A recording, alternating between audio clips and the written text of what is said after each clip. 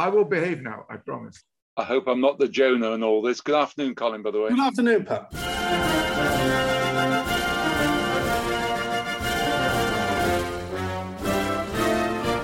Hello, everyone, and welcome again to another edition of Football Ruined My Life.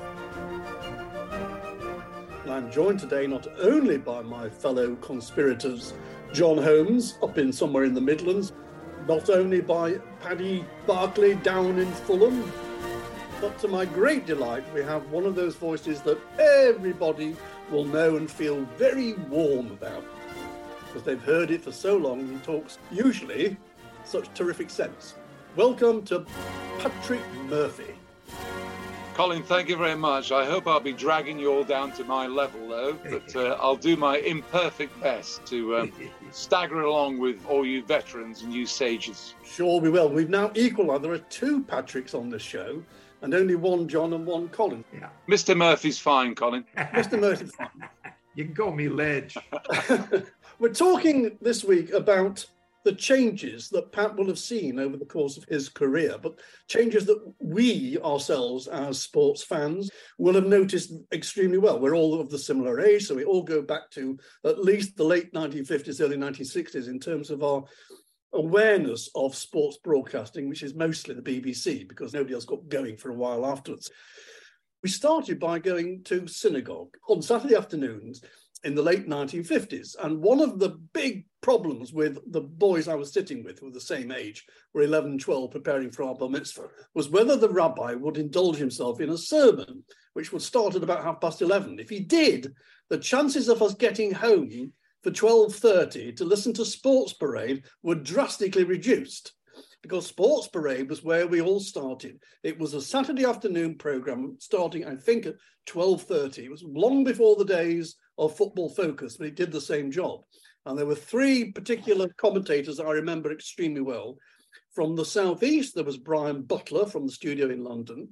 From the Midlands, there was Larry Canning. And from the north, there was Bill Bothwell, who I think was actually Scottish. I don't know why we couldn't find a Lancastrian, but there we did. From Manchester, it was Bill Bothwell. And they covered all the football matches starting at 3:00 that afternoon. And it's a memory I've retained all these years. And I'm just curious to know how the others feel about it. Since you are our guest, Pat, why don't you start? Colin, thank you. That was the same for me. I was living in Scotland at the time. I lived up there for 10 years, having moved up from London. And I distinctly remember those names. In particular, when I was 7, apparently, I blithely announced to my family, having heard the signature tune, and Eamon Andrews, Irish family, we were so proud of him. I announced I was going to work on that programme one day. My mother reminded me of that once I finally got on the programme. But listening during the 50s, in particular, Bill Bothwell, that rich, lovely, warm voice, he was chairman of Tranmere Rovers, you know, as well. And Bill kept going right until when I started in 1981. Larry Canning also, I took over from Larry, nothing at all to do with me. Wasn't Larry also a Scot, Pat? Yes, he was. In fact, that really only left Brian Butler, the master wordsmith, the man who once described Inter Milan as the international sweets trolley of a team. Those sort of phrases just sparked me off, and I filed them away throughout the 50s. I remember John Arlott, who, by the way, was the first football reporter on Sports Report in January 1948. John Arlott said to me, I got fed up with all that Sports Parade nonsense. We had to get there far too early in the day. But all that fired my imagination, definitely. And for an Irish family, Eamon Andrews for us was the doyen. We admired him so much. And it was no hardship to listen to those mellifluous tones. And for a sports-mad family, Sports Parade and then Sports Report was the umbilical cord, wasn't it? You could go no further. It was a love affair that was never going to be thwarted by extraneous circumstances or rival suitors for a long time. John, how did you feel up there in the Midlands, stranded as you were? Did you link into the BBC Radio Sports Parade? Of course, but listening to Pat there, I'm inclined to shout crackerjack. That was where Eamon Andrews, he was all over our lives in those days, wasn't he? In terms of sport, children's entertainment, This Is Your Life. Eamon was the original Mr. Everyone. Yes, of course, Irish people should be proud of what he produced and started actually a train of Irish broadcasters in this country, carried on later by Wogan, of course, notably. Liam Nolan was the first. Liam Nolan was there for a and bit Des as well. Lynam was born in County Clare. Yes, he was. There was a programme at that point called, I think it was the equivalent of Top of the Form. They had a sporting one for schools. Yes. And I appeared on that. If someone finds the recording, please throw it away, with Liam Nolan and Alan Williams and so on. Great voice. I think we finished last, but anyway, that's by the by. But yes, of course, one of my earliest memories, you listened to Sports Parade briefly when you were getting your lunch, and then I used to go to the game and so on, and we used to dash back up Filbert Street onto Upperton Road. We used to park just off Upperton Road in Leicester, get in the car in time to hear the music going, which was the first time we knew the other results, because in those days you had no clue as to what the results were. You only got the sort of halftime scores midway through the second half by means of that curious thing, the alphabet along the side of the ground. So yeah, I started really with Sports Report. Just to top and tail one thing, if I may, gents, you couldn't get the results until 6:15 on the BBC before Sports Report in January 48, and the football pink and the green and everything else, they weren't on the street until 6:15 as well. So it was a seminal, groundbreaking moment when Sports Report came on January the 3rd, 1948, at 5:30, by the way, not at 5 o'clock, but it was still stealing a march of 45 minutes on the other football media outlets, and that was unheralded at the time. Just on a point of information, I don't know about the Greenlands and Pinkens and so on, but the Sporting Post in Dundee, which was white and black, obviously, you would go to, in my case, Dens Park. The game would finish at 20-5. And on the way, walking back into the city centre, you would get the first edition of our Pinken, which was called the Sporting Post. What time, Paddy? 5 o'clock. Wow. Yes, but they weren't printed in the paper. That didn't come till the 6:15 edition. But what they would do, what we journalists called a stamp-in, would be stamped into each paper in a thing called the stop press, which was an otherwise blank sheet. On the final results, some were put as latest score, and I swear those papers were still warm. Of course they weren't. Pat, I want to keep to radio for a moment. The question really is that over the course of your lengthy, distinguished career, the changes that you've seen in radio, well, the technology has obviously made it more immediate. Has the quality of sports broadcasting changed? And if so, has it changed for the better during the course of this career? It has changed, Colin, but a lot of it's got to do with Time's winged chariot hurrying near, as Andrew Marvell wrote all those centuries ago. It's much more difficult now to get things on air in terms of your own personal satisfaction as a reporter, in terms of the producer's satisfaction. Yes, because the technology is so much better. You're on bang, bang, bang. Early on in the late 40s, early 50s, the reporters in London used to go into Broadcasting House and deliver these things by the seat of their pants for the 5:30 show, which didn't change until 1955. 5 o'clock it became there, and then it became a 1 hour program. It was only half an hour from 48 to 55. Now, speaking personally, when I first started, you always had a minute for your Sports Report piece. And the games used to end earlier because there was shorter half times. There was less cheating on the field. VAR's implacable, deadly hand wasn't on our shoulder. And games used to end 10-5, 4:45. So you had time to write your finely sculpted, honed piece and deliver it in magisterial form if you were lucky, if you were a Brian Butler. But now you're often disappearing to the interview area. You're actually either writing it when you're stuck in the scrum of punters trying to get through, or you're memorizing it. And invariably, when you get there and afterwards, you're not over happy with what you've done because of the time constraint, because it's a shorter program, and also because you have to deliver it in circumstances And I think I've always come to terms with this quite happily. But you have to run the risk of a Jurgen Klopp or a Pep Guardiola standing alongside you while you deliver a withering assessment of their team. I'm okay with that because I'm an old fart. I'm really not bothered by that. But I can understand how some of my younger confrères could be a little bit intimidated by that. Whereas in the past, you could be up there in the commentary position and do your stuff and then disappear and go in search of the interview. But these days, they come in tandem. And also, I used to feel that a 0-0 draw was a real test of your reporting skills. And I used to, strangely enough, look forward to a 0-0 because you could show your plumage, as it were. Yeah. I remember one occasion, I waited 7 seasons before I could come up with one line involving Coventry City.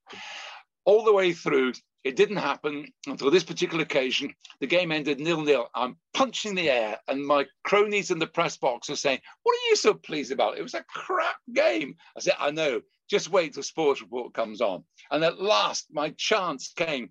I ended up by saying, "How appropriate. In the county of Shakespeare, here we had much ado about nothing." Very good. John, I'm coming to you as what I regard as the TV man on this panel.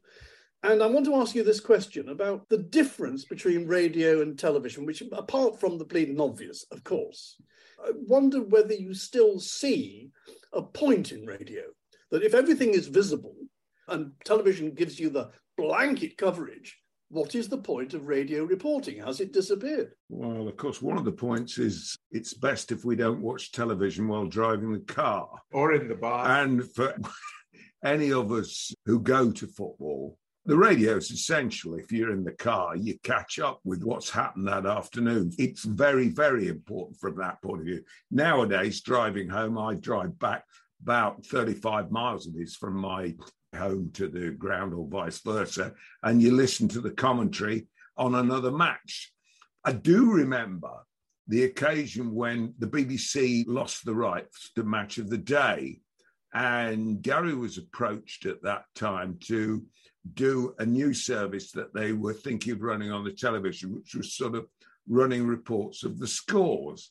And at the time, we'd said, nah, it's a bit like teletext on the television. But, of course, actually, the Sky team and Jeff Stelling have turned that into a sort of event on its own. And Jeff Stelling actually, with the help, it has to be said, of a lot of people feeding him statistics at the back, he really, if he was honest, has no idea that Ken McMurty has scored for the first time for Kelty Hearts since April the 23rd. But nevertheless, they've managed to do, that is radio on television as I see it. The thing I missed most about Sports Report was those editorial sections that they used to have. McIlvenney did them, Waldridge did them, J.L. Manning did them. Patrick Collins did them. Well, if I may, can I also add yourself, Paddy? You did some excellent polemics as well. That is the one thing that I do miss most of all. I was a trained print journalist 50-odd years ago, so I've always revered the spoken word. And they were magisterial 3-minute pieces, which I hung on every word. One of my greatest pleasures that I ever had in my 41 years in Sports Report was I was chosen to do one of those pieces. Yeah. It was in Lausanne, October 86, when Birmingham, it seems risible now, Birmingham was in the market to stage the 1992 Olympic Games. At that time. Wouldn't be so funny now, but at the time, I was obviously farting against Thunder on behalf of the Midlands.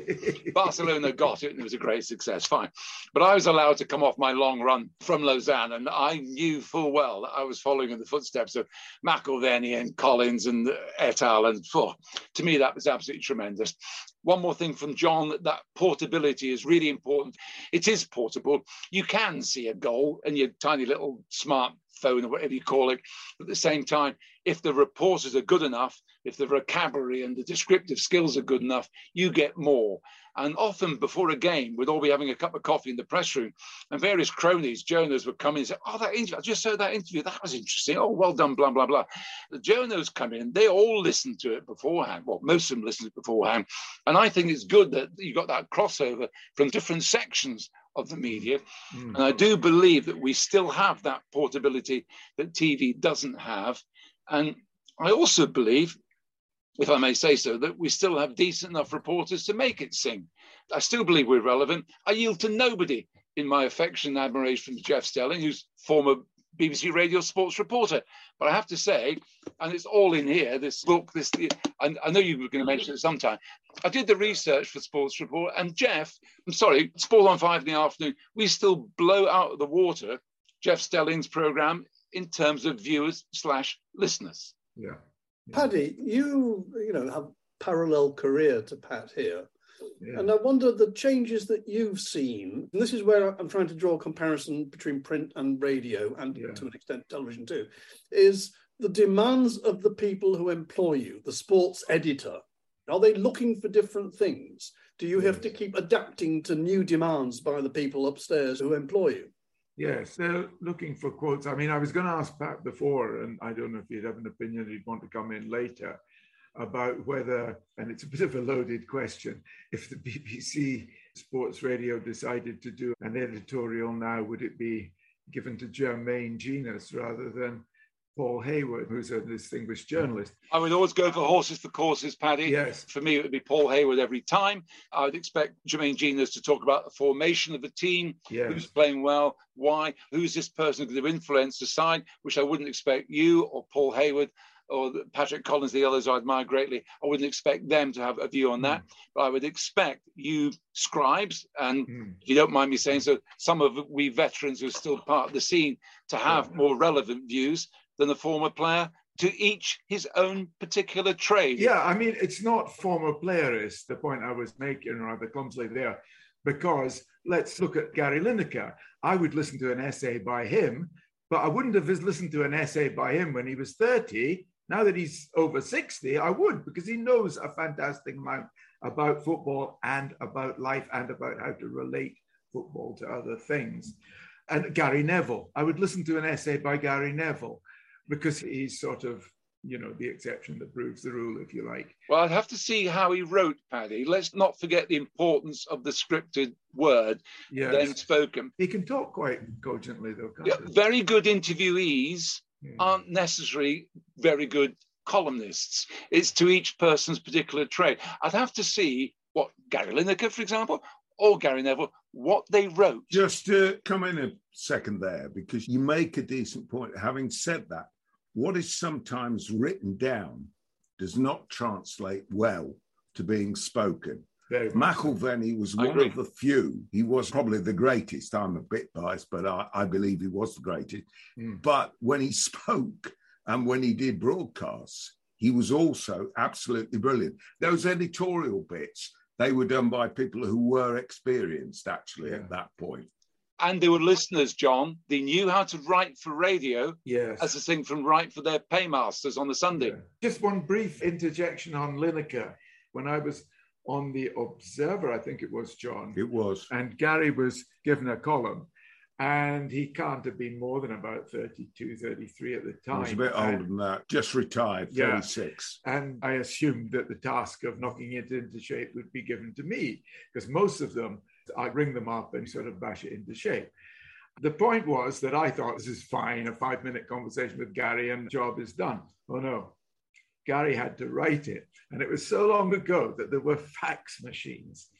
I think it was usually on a Friday night at about midnight. The fax machine would cough, and I wouldn't get to bed till about 1 o'clock in the morning as his 1,000 words of handwritten copy came through. And, it was what any journalist will understand as a par marking job. In other words, it didn't need knocking into shape. You would change 2 words and otherwise just mark the paragraphs. Interesting.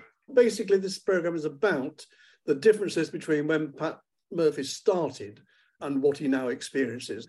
If possible, Pat, if you could describe the changes that you've experienced throughout that career and your feelings about whether there's been an improvement, because ultimately, has it got better, or is there just more of it about? Well, Colin, I don't want to split hairs, if you don't mind me being too Jesuitical. I want to make the point about, has it got better?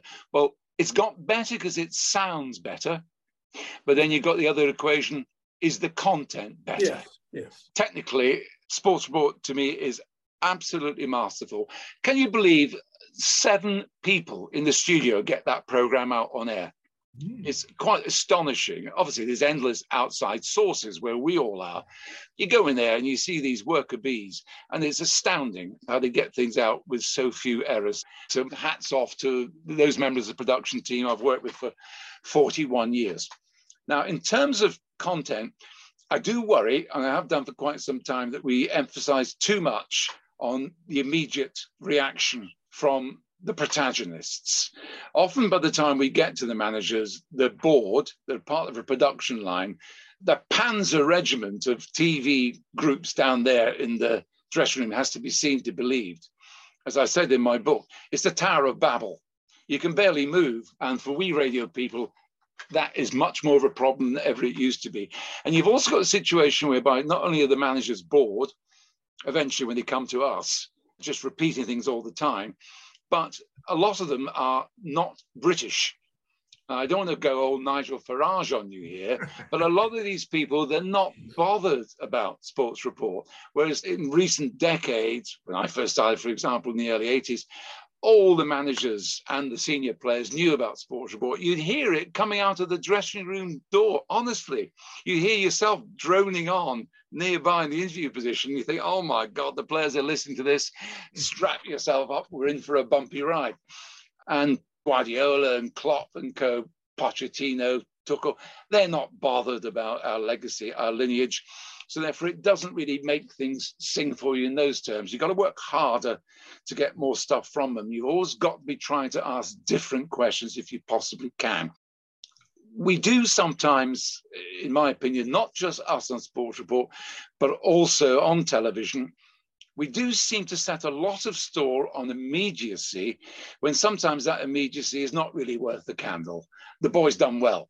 We go again. That kind of stuff. All of us have to think much more forensically and harder about what we are looking for from people. I often have I regularly have a conversation with the editor midway through the second half about who I would like to go for in terms of the interview. You have to think about it and work out what you would like rather than just, crop rotation. Oh, it's all set up. Press officer brings you Jurgen Klopp. I don't agree with that. I would rather go for players. Selected players, I find, are more honest than managers in that key area at half an hour after the final whistle when we're doing our business, when we really are up and running and we really do need something different. So I would always go for a player now, whereas in the past, when I first started, you had managerial titans. Clough, Ron Saunders, Ron Atkinson, Bob Paisley, Bobby Robson, substantial football people. But now you're in a situation where a lot of the managers can't be bothered and they're not interested. And I don't blame them for this because of the proliferation of the electronic media and also the fact they've not been brought up with Sports Report like so many of the people in the past have. When Peter Jones, in effect, died on boat race day in 1990, family informed the following day, Bobby Robson was at Chelsea, sat behind Ron Jones, and Bobby was England manager, and Bobby had heard that something was up with Peter. He stayed there, he kept listening to news on Peter Jones, and he rang up several times in the sports room that night in 1990. That's the England manager. Now, with the greatest respect, there's no reason why a lot of the current protagonists would be bothered about that sort of stuff. But it certainly mattered to Bobby Robson in 1990. And was he not a substantial football figure then? It's very interesting that you bring up Peter Jones, because when Hillsborough happened, I was at Lord's, appropriately, listening to the radio, as I always do on Saturday afternoon, watching the cricket. And then it all happened at Hillsborough. And I remember Peter Jones's superb description of what was going on. He got everything right that day. I was the producer of the outside broadcast that day, Alan Green, Peter Jones and Jimmy Armfield. I was down there in the worst possible position. Alan Green and we saw too many black bags going past us into the gymnasium because in those days we had a fabulous interview position in the laundry room opposite both dressing rooms, and Kenny Dalglish and co just kept popping in and out trying to see what we could tell them, etc., etc. What I will say on behalf of Peter Jones, we kept pushing information up to Peter and he kept disseminating it. He held the fort magnificently. He was 59, a very well-rounded, massively experienced broadcaster who did royal weddings, funerals. Think of Brian Johnson, Winfried Vaughan Thomas, Eamon Andrews, he was in that stamp. Secondly, Peter sadly had Heysel 4 years earlier, 85. Peter could tap into the right somber way of dealing with it. And if you're going to have the best possible broadcaster on that day from our department, it was Peter Jones. And I can still hear him say, "And the sun still shines." What you wouldn't have been aware of was that your presence, and in particular Peter's, because he was commentating in the 7th minute, I think, that you prevented it from being slightly worse. I was in the press box, which was between the halfway line and the Leppings Lane end on the main stand side. And in front of us were a lot of what I think must have been season ticket holders from Nottingham Forest. And I can't repeat what they said when people started coming over the fences. It was very florid, and they were jabbing fingers in our faces and say, "There, the hooligans have started again. We'll never get back into Europe now." That was the phrase they used over and over again, because that was what we were used to at that time. And the anger was the first emotion. And behind me was Bob Bomber Harris, who always had the BBC radio sport in his ear, never watched a match. He was a good reporter, but never had a match without the second opinion of the BBC radio. In fact, possibly the first opinion, if it contradicted what he'd seen, he would go, but that was how much it was respected. Paddy, that's really interesting, because at the same time, the editor of our programme back in London was facing all sorts of pressure from executives in Broadcasting House who've been talking to journalists who are coming in and saying, much more people had died than you're saying on the radio. And to his great credit, Mike Lewis, I talked to him at great length for my book about that awful day. He stood firm. He said, "No, I trust our people there. We're going on what they're saying rather than your hearsay." And as a consequence, during those awful few hours, we were probably, if you like, under clubbing in terms of fatalities, but we would not go on anything until we had it confirmed. No, and you were quite right, because as has happened in incidents overseas, false rumors of greater tragedy in certain incidents, rumors of that can actually cause further injury and fatality. But anyway, Bob Harris, listening to Peter Jones's commentary, he was able to say, "This is not hooliganism. This is a tragedy. People have died in there." The radio on that occasion brought authority and helped to maybe save time. Yes. Well, you know how we all out in the field like to blame the office. But on this occasion, I have to say I was very proud of the backup we got from our editor and producer that day, in the face of a lot of pressure from inside Broadcasting House, from other executives who weren't part of the department. They stood firm and they backed us. So I've got to doff my cap in their direction, because I've never been a management man. But on this occasion, I was never prouder of the trust that they invested in Alan Green, Peter Jones and myself. It was a famous occasion.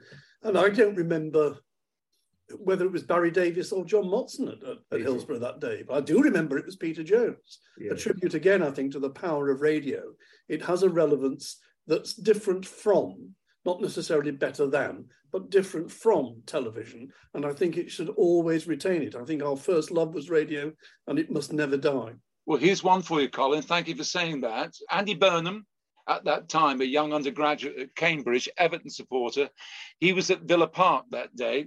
Coming out of the ground, he saw Jim Rosenthal, my old colleague and friend, in tears outside the TV truck. He and his mates got in the car, and on the way back to Merseyside, he said, barely a word was spoken. He said, we listened to BBC Radio's coverage of the whole tragedy. And he said, without that, we would have had no proper perspective. And Andy, again, who's very helpful to me with the book, some great eyewitness stuff. And as I say, he was just a 21-year-old, which proves John Holmes's point earlier on about the portability of radio. And I do believe, I don't know what TV were doing, but I do believe because we were faster moving, we don't need cameras, we have evidence of our own eyes, and we had our electronic equipment plugged in the interview position near the dressing rooms. As a consequence, I think we were fairly fast-moving in a deliberate, cautious fashion. It was a semi-final. It was a Saturday afternoon. They weren't broadcast on television live. No. The situation would have been a lot different if you roll it on and it were a semi-final on a Sunday afternoon live on television. Of course, now every game is televised in some form or another. And what is interesting is if you go back, and I've mentioned this before, I've got the first 24 editions of the Charles Buchan Football Monthly. And in that, the terror at the idea that games would be televised, because they felt if it was on television, nobody would go. Well, actually, what has been proved is that is nonsense. Test match cricket, for instance, which I know Pat's very keen on, and it's been great to watch recently, you know, to see a tour in a foreign country live has been brilliant. Test match cricket has been saved by the fact it's on television, because people then watch it and say, I want to be there. I want to be part of the experience. And the same applies to football. It's changed it a lot. Pat will remember that actually for quite a long time, up maybe into the 90s even, the BBC Radio Saturday afternoon programme wasn't allowed to give you the identity of the match they were covering, the second half commentary. They couldn't tell you till 3:30. Peter Jones loved the big reveal. He used to love all that. It brought out the Barnum and Bailey aspect of Jones' character with a flourish. He's saying, today we're at Craven Cottage and all this sort of stuff. Yeah. And it was fantastic. And we sit there smiling benignly and affectionately at Jonesy really talking it up. But yes, that really was the case. You're right, Colin. There were so many Jeremiahs. Bob Lord, for example, forecast the end of civilization if TV got even a toehold in coverage. That indicates, doesn't it, how things change decade after decade after decade. If you listen to Sport on 2/Sports Report in the 60s, 70s, 80s, 90s, it's unrecognizable orally to what happens now. It just evolves. Broadcasting is like that. I'm not saying it's better. All I'm saying is it's different. I think it's even different from, say, 10 years ago. I remember when Match of the Day started, you know, it's great, what I regard as great days in the 70s and 80s. There was a main match and there was a subsidiary match. And when you went to the ground and you saw that you were on the telly that night, it was a huge plus. I don't quite know why, because you're actually going to watch all 90 minutes and you don't see 30 minutes on the telly that night. The principle was that you've been selected from all these games to be the match of the day. And I just ask the question, is the amount of football we watch on television diminishing somehow its impact? Emphatically, for me, less is more. After a time, you get satiated. It's really important for us as broadcasters, I think, that we should be in a situation where we can actually, if you like, say the emperor's wearing no clothes.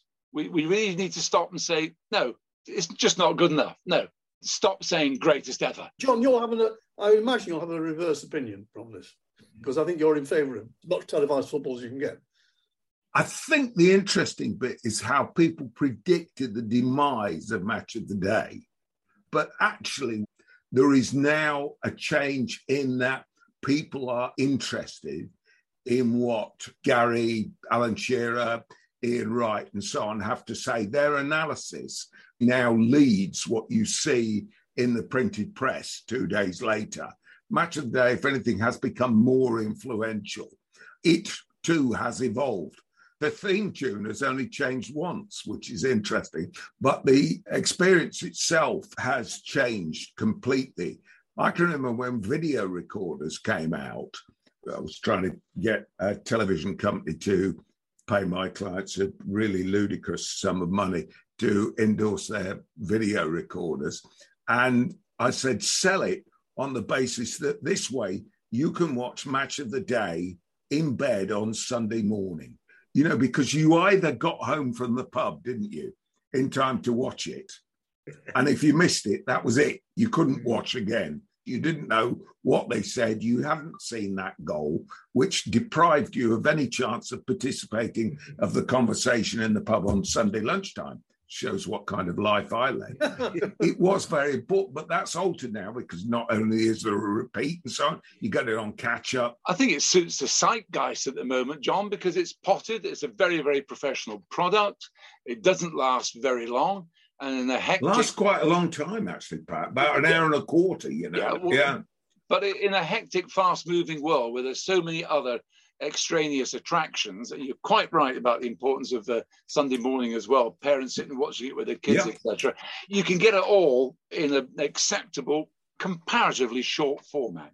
One of my favourite stories about video recorders and a programme with which I was associated called They Think It's All Over, which, of course, was a sort of anarchic sports quiz, which the repeat was shown after Match of the Day. But it was, I think It's All Over was also very much after the Watershed. And there were a number of parents who discovered that their children were coming out with some of the language that was used on Think It's All Over, because fathers were quite good at programming a video recorder to start, but not very good at predicting when it should finish. So the kids came upstairs and said, Rory McGrath thinks so-and-so is a complete wanker. And they went, where have you heard that? It was due down to incompetence in terms of video recording by parents. Something just occurred to me because of what John has just said. I feel that the current set of commentators on every station, with the possible exception of Martin Tyler, who's been around for a long time, they're kind of anonymous in the way that when we saw Match of the Day in the 70s and 80s and 90s, it was Barry Davies or John Motson, and they were part of the family. You know, I recognise the names when Gary says, your commentator is so-and-so. I recognise the name, but I don't recognise the name and the voice together, and I wouldn't know what they look like, and they have no impact on us, because I think what John was saying is quite right, that the emphasis has switched from the commentator and the commentary back to the studio, and what Gary and Guest say is more important than what the new Motson or the new Davies says. Would that be accurate, do you think?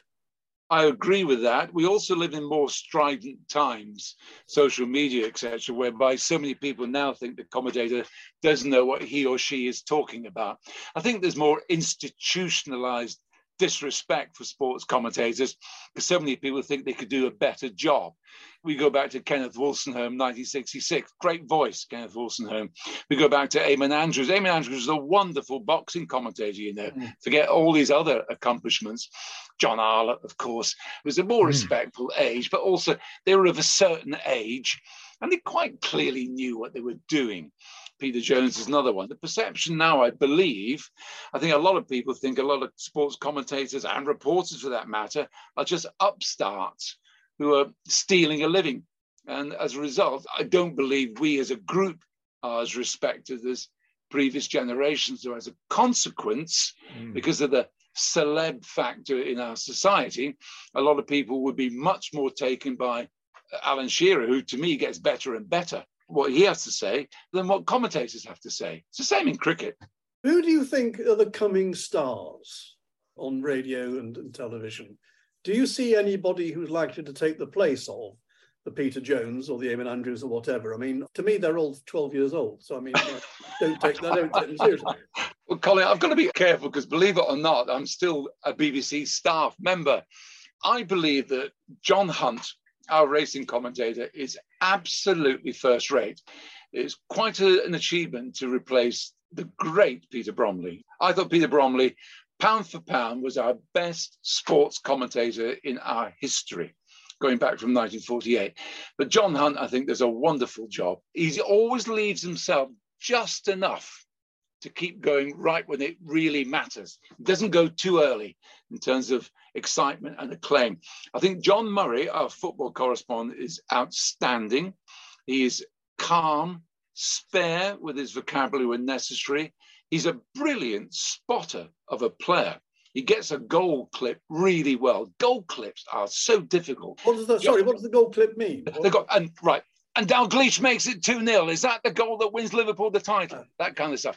Keep it tight, but give the information and roll with the crowd volume as well. You think, wow, John Murray's very, very good at that. Plus, great voice. Radio is about voices. Radio has to be about voices. You want to be friendly with them. You want to think, comfort blanket, I'd like to meet him or her. The editor told me years ago, he said, make people want to go and see you in the pub one night and have a pint with them. Well, it's funny, because right at the beginning of this discussion, we mentioned Eamon Andrews. Now, I know for a fact that Eamon Andrews liked me. Even though I was an 11-year-old boy, I knew that he was my mate. And he was massive from that point of view. I think Peter Jones was as well. Very much so. I was so lucky when I got this job. I knew John Arlott anyway, one of my sports broadcasting heroes. And John invited me over to see him for 24 hours to mark my card about working in radio. My word. And John sat me down and he said, don't just look in front of you. Look to the right. Look to the left. Let people know what's going on. You are the eyes and ears. You've got the want to make them warm to you, to think, oh, I'd like to meet him one of these days. And that's John Arlott. Listen, we need to wrap up, but before I do so, I want to say not only thank you to Pat Murphy, but I want to ask about this book. This is a book about the one programme that all of us share a deep and abiding love for, Sports Report. And since I can't see you, Pat, could you tell us what it's called? It's called BBC Sports Report, a celebration of the world's longest running sports radio programme. I conceived the idea during lockdown. Got to keep the brain cells going. And we love an anniversary at the BBC. And I knew that the 75th was coming up in January. And I started to interview various people. I started, if I may say so, callously with the 90-year-olds and the 80-year-olds. I made sure I got all their observations. I got Barclay fairly early. I interviewed 165 people. But like Topsy, it just grew and grew and grew. Not just the protagonists, but listeners. I interviewed every presenter from Eamon Andrews onwards, plundered the BBC archives. Fundamentally, it's also social history, if I may say so, because when Sports Report started, black boxers could not fight for British titles until later that year. And yet one of the guests on the first programme was Joe Louis. It's from the age of rationing all the way through to COVID. It's from Clement Attlee as Prime Minister through to Rishi Sunak.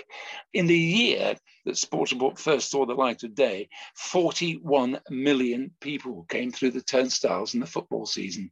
82,000 saw Manchester United play a couple of weeks after Sports Report first saw the light of day.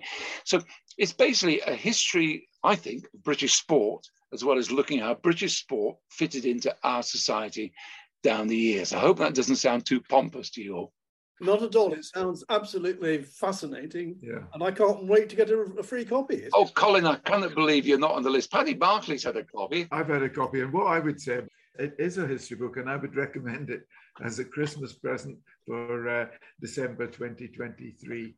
I mean, get your Christmas presents in early. Well, thank you. If I may say so, in what could be laughingly described as a long career, ill-starred, much of it, written endless books, done lots and lots of things, been in the business since 1970. My proudest boast is that I've been a full-time reporter for Sports Report. Forget everything else that I've been associated with. I always wanted to work on Sports Report, and I still do. And that's why this, in a sense, it's a love letter to a great programme. Only 7 programmes have got a longer shelf life on the BBC than Sports Report, January 1948. The oldest is, I think, is it Yesterday in Parliament? No, The Morning Service, and then it's Yesterday in Parliament. So it's older than The Archers, older than the Today programme. Given a choice between Yesterday in Parliament and Sports Report, I think I'd probably opt for Sports Report. But thank you again. Thank you, Pat Murphy. It's been a pleasure having you on the show. Thank you. Thank you as ever from John. Cheerio, chaps. And goodbye too from Paddy Barclay. Bye, everybody. Hope you enjoyed it. This is Colin Schindler saying thank you for listening. Hope to hear from us again on the next edition of Football Ruined My Life. Cheerio till then. Bye. You can let us know what you think about Football Ruined My Life by emailing us at footballruinedmylife@gmail.com. That's footballruinedmylife, all one word, @gmail.com. We'd love to hear from you.